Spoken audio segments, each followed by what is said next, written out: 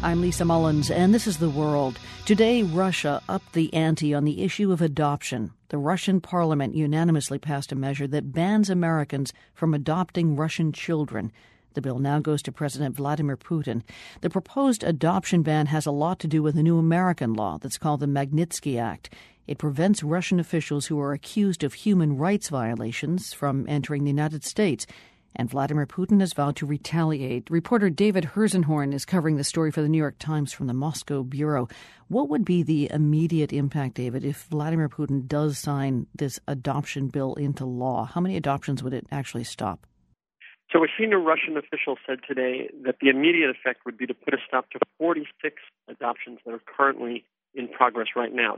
Overall, there were about 1,000 Russian children adopted by Americans in 2011. And there have been more than 45,000 such adoptions since 1999.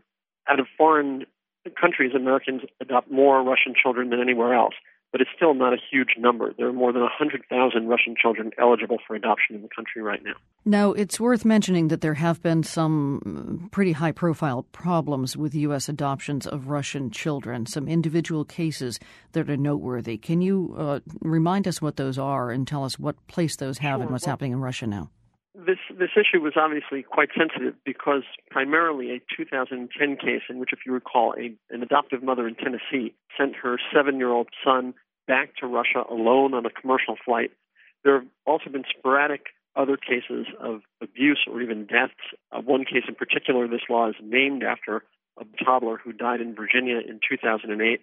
His father left him in a parked car in the summer. He died of heat stroke. The judge in that case acquitted the adoptive father of manslaughter, saying it was a terrible tragedy, but ultimately accidental. So as upsetting as those particular cases are, there is something that, as you have said, is more political here, and that is the Magnitsky Act that was passed by the U.S. Congress. Explain what that is and how it enters into this.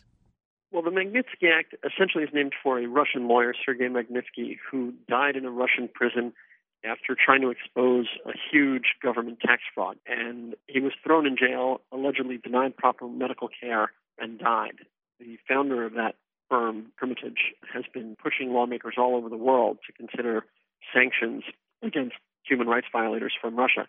The U.S. Congress became the first legislature to act on that. And so what we saw in Moscow was essentially the primary goal being to retaliate for that legislation. But we should understand that this is a very serious problem for U.S.-Russian relations. If you can unpack that a little bit, why an issue like this, like international adoption, why would that carry so much weight?